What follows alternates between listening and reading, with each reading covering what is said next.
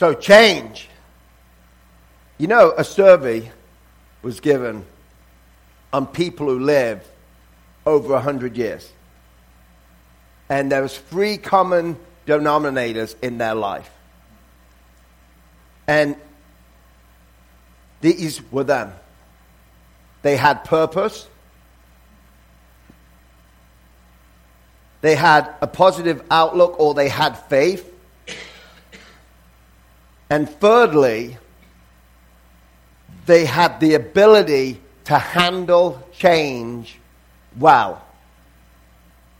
See, we don't like to change. If we're brutally honest, we don't like change. But they understood that change is a fact of life. You can't help change. I mean, why do you think Jackie's struggling with back pain? Because we change as we get older. It is. I've struggled with back pain because my body changed. We all are changing. We're not the same today as we were yesterday. It's can we accept change? Because it is inevitable. See, we often hear this word called generation gap. And almost always it's spoken in a negative term. It's spoken in a negative term. And however, they are simply changes between generations. The last generation isn't the same as this generation. We have to change. Things change. I get people, I can't do that. Well, why can't you do it? Have you tried? Most people say, I'm not very good on a computer. Well, have you actually tried? Have you actually tried to do it? I mean, it's funny because the same people who tell me that, by the way, have smartphones and they can wangle their way around there and get on Facebook and do all this because they're my friends on Facebook. I don't know how to use Facebook very well because I don't go on it all the time. A person who I worked for and do every now and help them out, she always says to me when it comes to tech questions, she goes, hey, can you help me do this? And 99% of the time I can. And then she'll say, hey, can you do this on Facebook for me? And I'll be like, nope. Because I don't know. I had to ask other people how to do stuff on certain stuff. But it's not because I'm afraid of change. Because I keep wanting to learn. Because I think it's important that we learn and we change.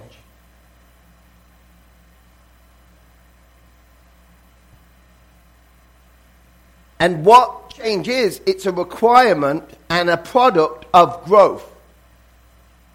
If we don't change, we're not going to grow.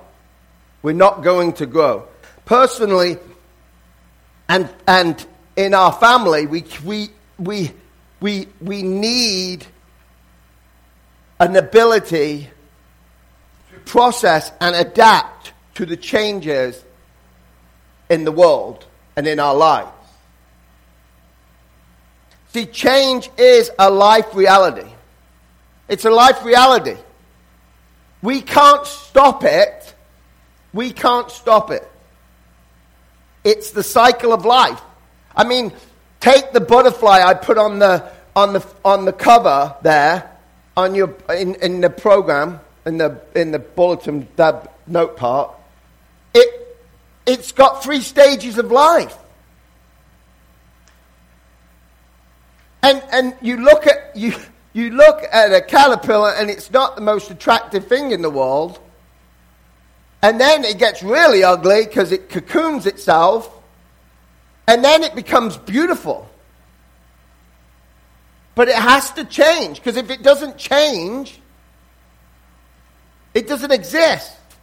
If a caterpillar doesn't cocoon and become a butterfly, there'll be no more butterflies. It has to change. It has to change.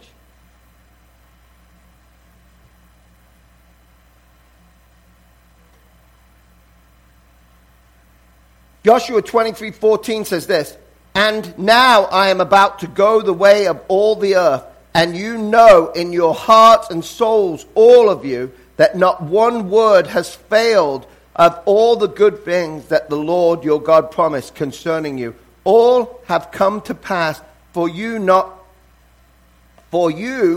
all have come to pass for you. Not one of them has failed." See, there is no doubt that there will be change in our lives. Everything changes. So it's just and the reason I'm talking about change is because obviously we're changing as a church. We still have the same message.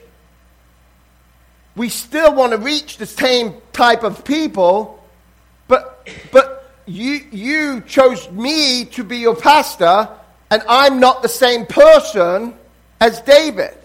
So I'm going to lead in a different way than David. It doesn't make either one better, by the way. I'm just different. If somebody else was here, they would be different. So I'm talking about change because I don't want to scare people. I don't want people to run because they think, oh, this isn't like it used to be. We're not doing things like we used to do. Sometimes we have to change to move forward. See, everything changes. Everything changes. We need to accept the fact of change and be able to adjust to those changes. So we're a team, by the way, and we need to adjust together. We need to adjust together. All of the things, because God has been talking to me for a long time. Since I've been a Christian, He called me to pastor a church. He called me to pastor a church, and actually He gave me a name for that church. So I don't know what's going to happen. Like it's weird because I feel called to this church, and I want to be at this church at least till I'm 70. And then die. I'm okay with that, by the way. I'm okay if He takes me tomorrow. So I will tell you, when He called me, I have verbally heard that He told me, so I'm going to have to start a ministry now called this. It was called Cross and Nails. He told me, when He called me, I felt called to lead, and He gave me a name for a church, and I wrote it down that day. And actually, I told a few people, and Carol, my stepmom, brought me a cross that's a wood cross with nails on it like this, because she knew that was what God had told me.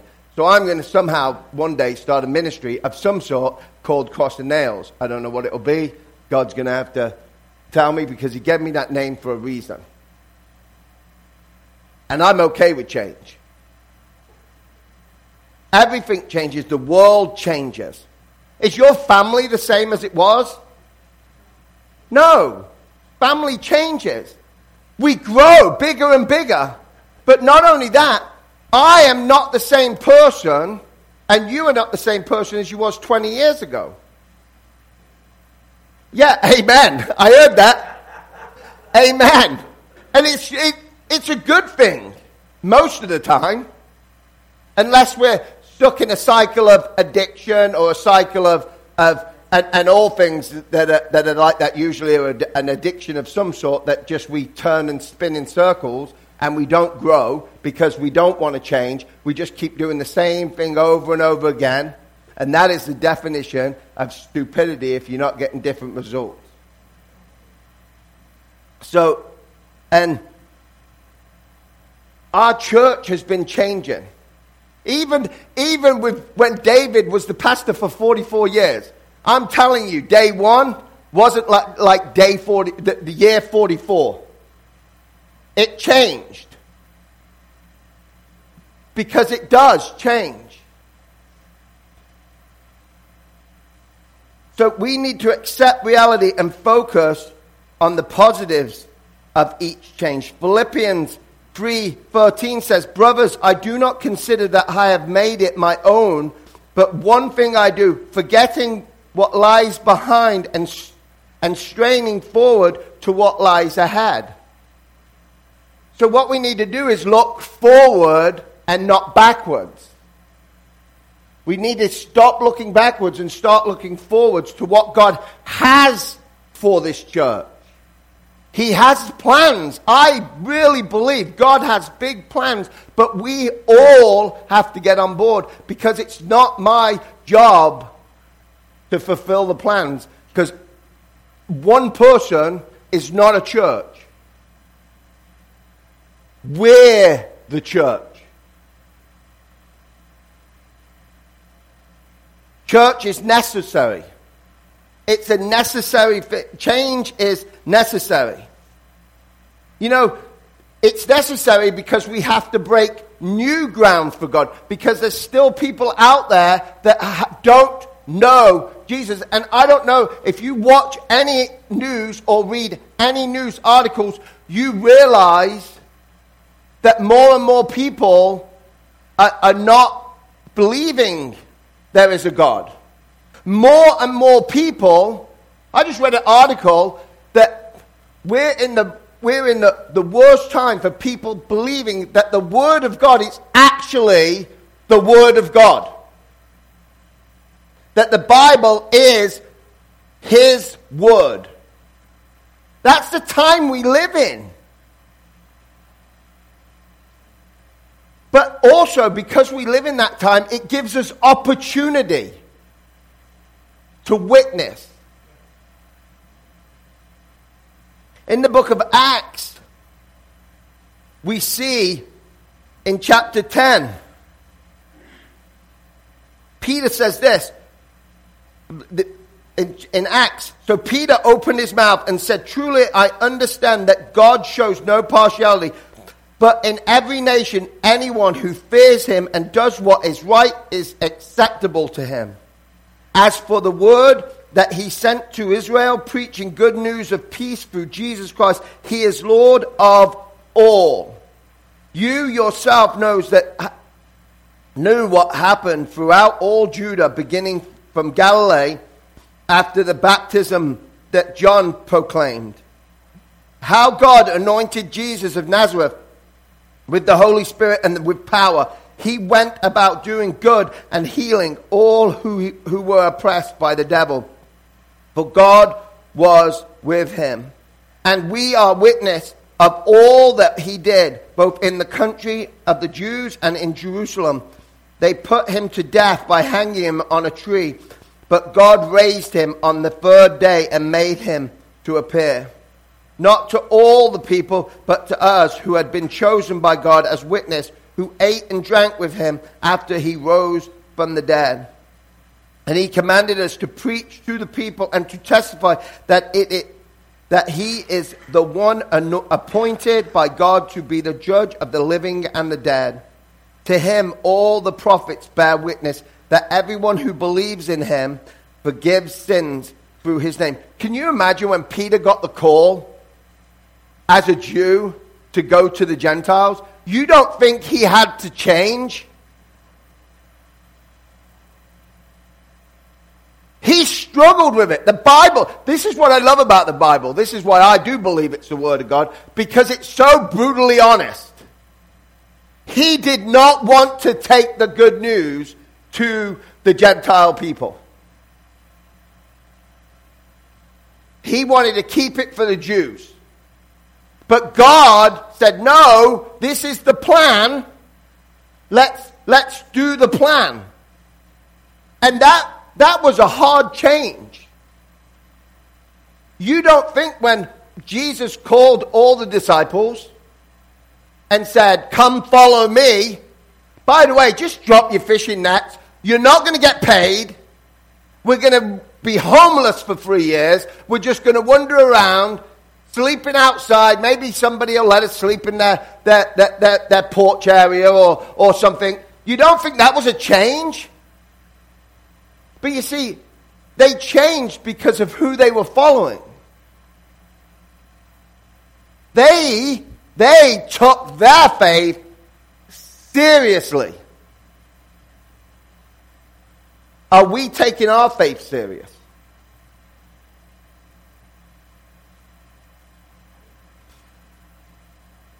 There have been equally difficult changes for us in our day. We have to change with the time. But here's the problem, is that I think the church tries to change too much with what's going on out there and to conform. That's why I read that, had Jackie read that. We try to conform to the world in here. We try to make our churches worldly because then people will be more likely to come and more likely to stay. But the problem is, that's taking the Bible out of church. Because the Bible says, this is the job of the church, this is my job, is to preach the Word of God. And what does the saving? The Word of God. Not me, not you, not any entertainment we do, not to be seeker friendly. I wonder how all these churches grew in the 16th and 17th and 18th and 19th century without the seeker sensitivity that we want to do now. That we have to worry about, we might hurt their feelings or we might offend them, instead of just doing what the Bible tells us to do and love them and preach God's word to them. Because that's what the Bible says. I actually think in America, and by the way, when I say that, I'm American, I consider myself, even though I'm English, I consider myself now I'm American because I've lived here longer than I lived in England, and I love the country. So when I say Americans, I mean myself too. Okay? We have corrupted the church of Christ. The actual church that Christ tried to build. But we've added prosperity Bible teaching into it, like you can have all you want. Or we've added, let's be seeker friendly and give them what, instead of actually what the church says, to teach the believers the word of God, and the people that come in will hear the word of God, and God will save them. That's actually what the Bible says about church. But we seem to think we preach to the non-Christians that come, and we make church about that. We've got to have the music like this, we've got to do this, we've got to do this, to attract people, when God's the most attracted person on the planet. And I'm not saying you don't have barbecues and you don't have certain events that draw people in. I mean, my dad and Carol came here for a garage sale that we're going to have in a few weeks. They came here to this church, which is amazing because Carol believed in God. So it's amazing because I'm here, because they came here for a garage sale. So I'm not saying that we shouldn't do things to attract people to see where we are. I'm not saying that. I'm saying we need to reevaluate how we do church, is what I'm saying. Because things change. Things change.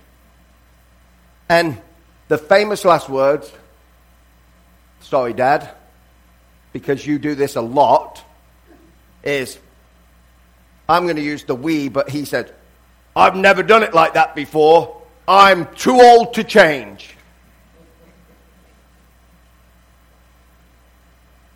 But that is famous last words. To say that we're too old to change or we're not going to change because of whatever reason is not good. Especially if we believe what the Word says, because the Word says that He changes us. We are supposed to be a changing process. Yes, we can't change. My dad is right. He can't change. But guess what? God can change him, and God can change us to conform to His way, not the world's way. But there's barriers to change. See, focusing on on an institution rather than the purpose of the institution. Why do we exist? Instead of saying we exist, we're a church, we just exist. What is our purpose to exist? This is a barrier. If we just want to protect our institution, we're not going to grow. If we realize why we're here, we will grow. We will change.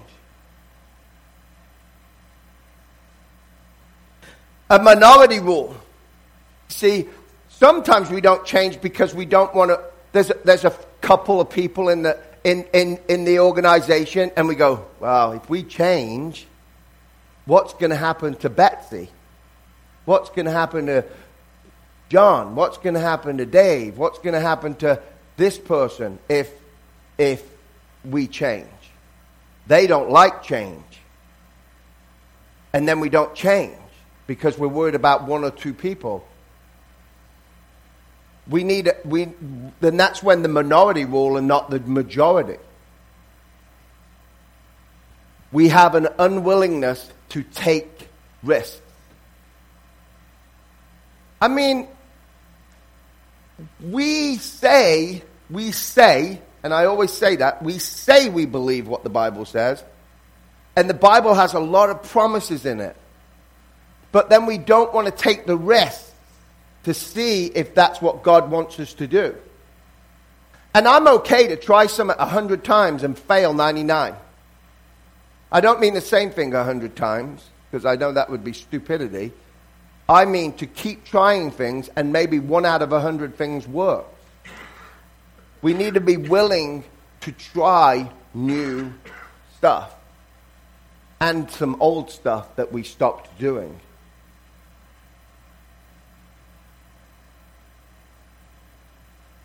We have an unwillingness to suffer pain because pain is often a side effect of change. You know, growing pains. But we've got to be willing to suffer some pain if we want to change. Change must be evaluated. It's a constant thing. This is the thing about change. We have to keep evaluating it. Life is a process of renewal. All the best, worldly, all the best organizations that are still around, and they've been around for years and hundreds of years, have got this ability to change. But we must distinguish between moral absolutes and cultural relatives. We want to change, but only change in the way God wants us to change, not change because the world thinks we should change. The world's trying to change your value system right now. That's what's been happening for the last 2-3 years. I mean, I don't want to get political, but we've got the Roe versus Wade that just got overturned, and now all the protests and everything. Okay, and I'm not saying this to be political. I believe I'm pro-life. I believe that every child deserves a chance. Okay, but I'm saying we handle it wrong as a church. Because most churches, what do? We're going to hold up some signs and protest it. But that's not what we need to do as a church. If we are so pro-life, if we believe that the sanctity of life is important, okay, why do we not do more for the people that are having the children? Like, hey, not just saying, hey, we'll do this, but say, hey, if you want change, you've got to say, hey, I'm going to be the change, okay, for one. You need to say, hey, you're going to get an abortion. Please either think about adoption, okay, or if you really want the child but you can't financially afford the child, let me or somebody else come alongside you and help you. That's what the Bible says. And hey, you need a babysitter. You can't have the child because you've got a job, and if you have this child, you're not going to be able to work. And then you won't be able to afford to live. Hey, why don't I volunteer to babysit? If you want change, that's what change is. That's what change is. That's what it looks like. We talk a good talk, but are we walking a walk that we should be walking? Would Jesus come here and say, hey, you're doing a good job? I don't know. I think he would be disgusted, myself, at most churches in the world, let alone just in the city of Rockford or America.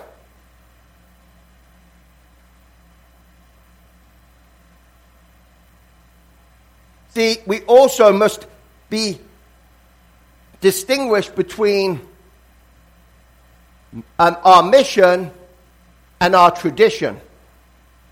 Why do we hold on so tight to certain things? We used to do it this way. We need to keep doing it this way because that's the way we've done it, and we're not going to change. Or do we look at the mission and go, well, that doesn't work for our mission, so we can let that go and do this to grow our mission, to do what God has called us to do. See, we must never lose sight of what our goal is. Matthew 28 is what our goal is. And Jesus came and said to them, all authority in heaven and earth has been given to me.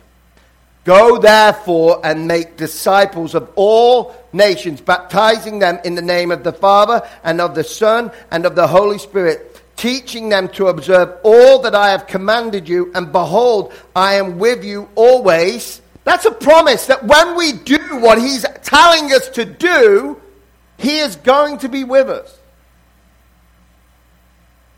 to the end of age. That is the true calling of any church, any person, any family of believers. This is what we need to test everything with. Are we doing this?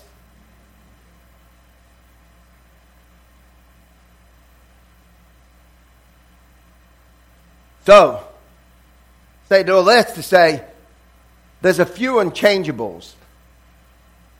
God does not change. God never, ever changes. Malachi 3:6 says, for I, the Lord, do not change. Therefore, you, O children of Jacob, are not consumed. And Hebrews 13:8 says, Jesus Christ is the same yesterday and today and forever. He does not change. We try to change God. We try to change Jesus. We have been doing this really seriously, not as a church, but as a nation for years. We have tried to make a God that fits into my lifestyle. We've tried to make a Jesus that accepts my way of thinking. My way of thinking. And Jesus clearly, if we believe that the Word of God is the Word of God, has a way of thinking. But we try to conform God and Jesus to our thinking. We can try to conform him to the world, and God will not be conformed.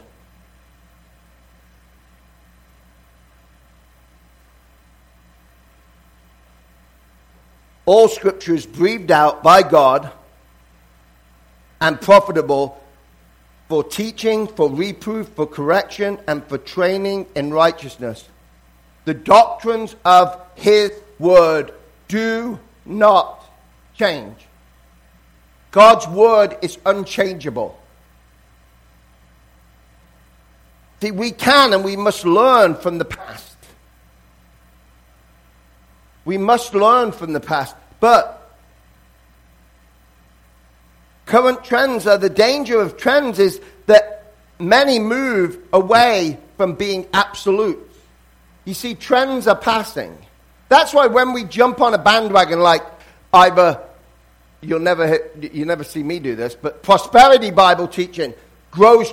If I can tell you you can be rich and famous and have lots of money and no worries and your health will be perfect, them churches, by the way, if you want to call them churches, I would not call them churches, but them churches are growing.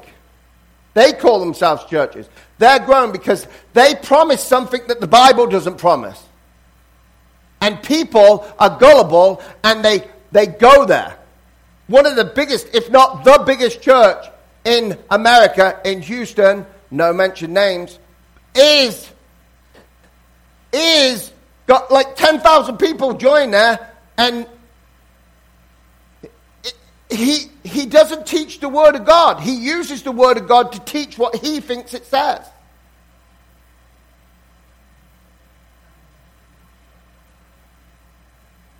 That is a trend. That is a dangerous place to be. And then to be seeker friendly is a dangerous place to be, because we're making the church about people and not about God. Everything in here is supposed to be about God. When we come here, it's all about God. That's why on the sign, because David had the misfit quote and the cavalry where lives are changed, mine is, we exist to make much of Jesus. Because our meetings should be about Jesus. Should be about God.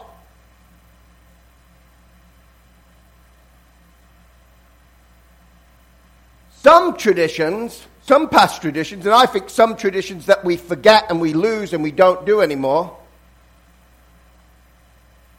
were good because they safeguarded us against future mistakes. I actually personally love hymns. It's very... I've been telling Andrew, so I'm going to put him on the spot now, because I love putting him on the spot, that I want him to take some hymns and put some music, some newer music to the hymns, or change some hymns a little bit so we can sing them, so people, so everybody likes them. I like them the way they were sung, but we can change some. There's people doing it, and I know Andrew is so talented; he can do it too.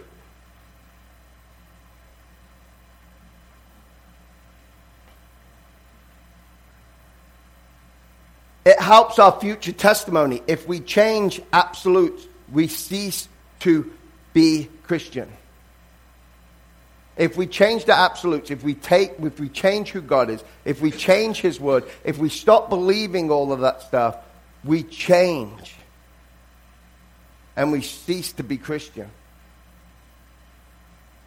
If we do not change culturally relatives, we cease to be. Life savings, we cease to exist. We navigate the change of life. Navigating our change of life is critical for our church, for our church family. We can build healthy relationships between generations. How about that? Because obviously there's going to be old and young people in a church, hopefully. So if we can bring some of the stuff that other people, older people like, and have stuff that younger people like, and the young people not complain about the older stuff, and the older people not complain about the younger stuff, like the older people not say, oh, the music's too loud, oh, the lyrics, the song's just not up-tempo enough for me. And we just listen. Because the reason I like hymns is because I think hymns are meaningful. I actually think if you want my honest opinion, and you're going to get it anyway, even if you don't, I think like most of the music they play on 91.1 or that is garbage. My honest opinion. Shall I tell you why? Because if I take the word Jesus or God out of the song, I could sing it to my wife. And some of them you don't even have to take the name out of the song, and I could sing it to my wife, and it'd be just as meaningful singing it to her, and they're not worshiping God. They're just not swearing in their lyrics. So I'm not telling you not to listen to it, because it's definitely clean music. I'm saying if you actually listen to the lyrics, and you're singing along, you think, wow, I could sing that to my significant other. How can that be about God? That's a love song, and I'm not saying you can't sing love songs to God, because I think you can, but when you take God out of it, it's just like if I preach a sermon and I don't preach God in it, and you can take God out of it and it still makes sense, I've done a poor job. I've done a poor job of preaching God's word. So I'm going to read a letter that really optimizes the critical attitude against change and illustrate the lack of vision that some people harbor with their attitude. In January 31st, 1829, this letter was wrote to President Jackson. The canal system of this country is being threatened by the spread of a new form of transportation known as the railroads. The federal government must preserve the canals for the following reasons. One, if the canal boats are supplemented by railroads, serious unemployment will result. Captains, cooks, drivers,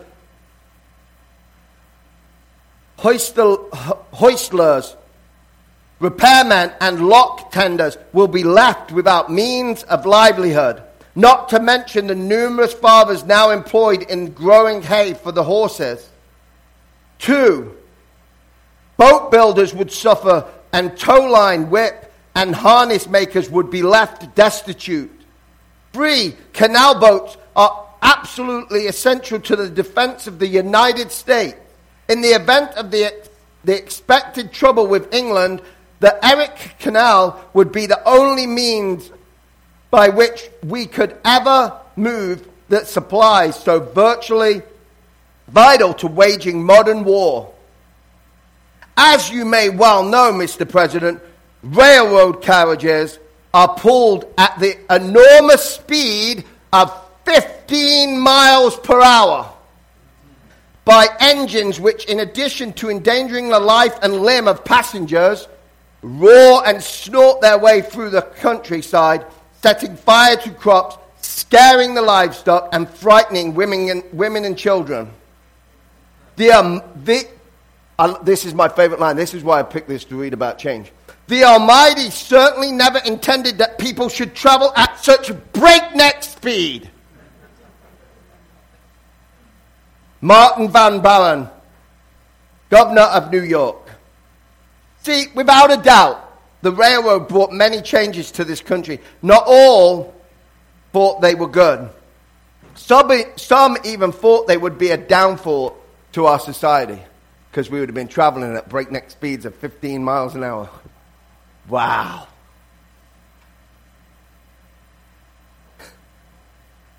How do we handle change? How do we handle change?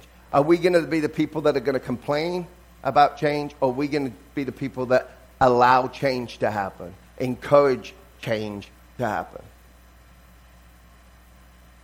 Are we afraid of change? Do we resist change? If we do not change, we will die. Change is a result of growth. And I will say this, and this is personal. As your pastor, I know that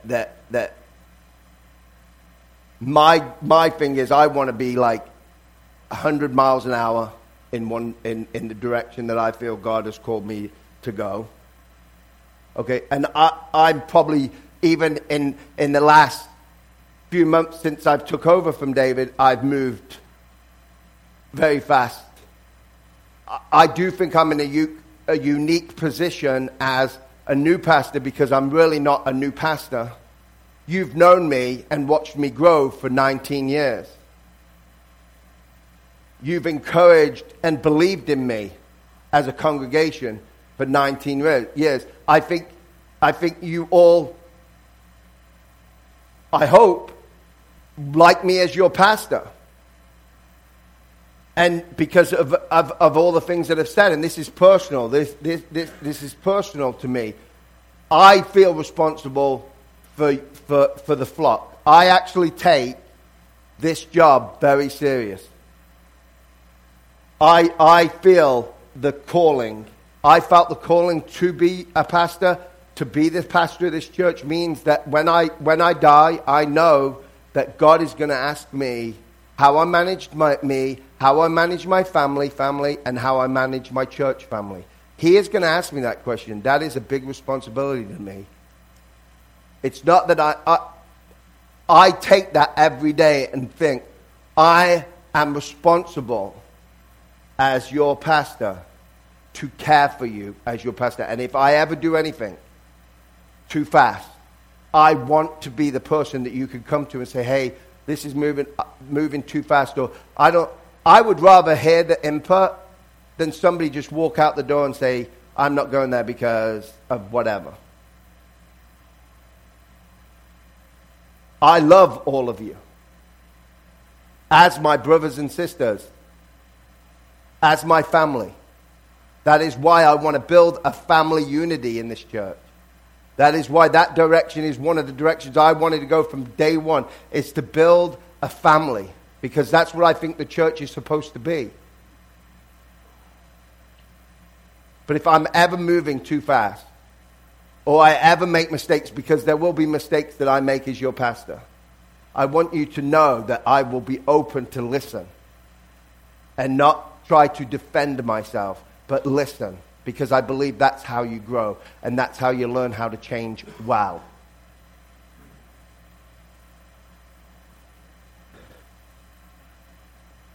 Because we need balance. So, next week we'll be starting to study in Hebrews. We're going to take a look at the supremacy of Christ, because if you read that book, and if you do your homework, you're going to read the book, because this is what I want you to do. And you're going to go, oh, I got to read a whole book of the Bible? There's 13 chapters in Hebrews. I want you to sit down and read it from the beginning to the end in one sitting, as many times as you can this week. And then after that, I'm just going to give you sections to read and look at and think about. But this week, I would like you to get ready for the next 13, 14 weeks, is to read Hebrews from the beginning to the end. Because you know how a book is supposed to be? Is by reading the whole book, then you get a whole picture of the whole book, instead of just reading section by section by section. So first of all and foremost, this week is your homework, is to read the whole book of Hebrews. Or read it to each other, if you're a couple. Or read it to the dog. To get ready for the study on the supremacy of Christ. Let us pray. Dear Heavenly Father, as we're about to worship you again, God, we just praise you, and we know that change is hard. I don't really like change, God. I know that you have plans, though, God. And I just pray that in this church that we can be a family and be able to talk to each other about the directions of the church, the way we feel about this church, and to love each other enough to speak to each other. In Jesus' name I pray. Amen.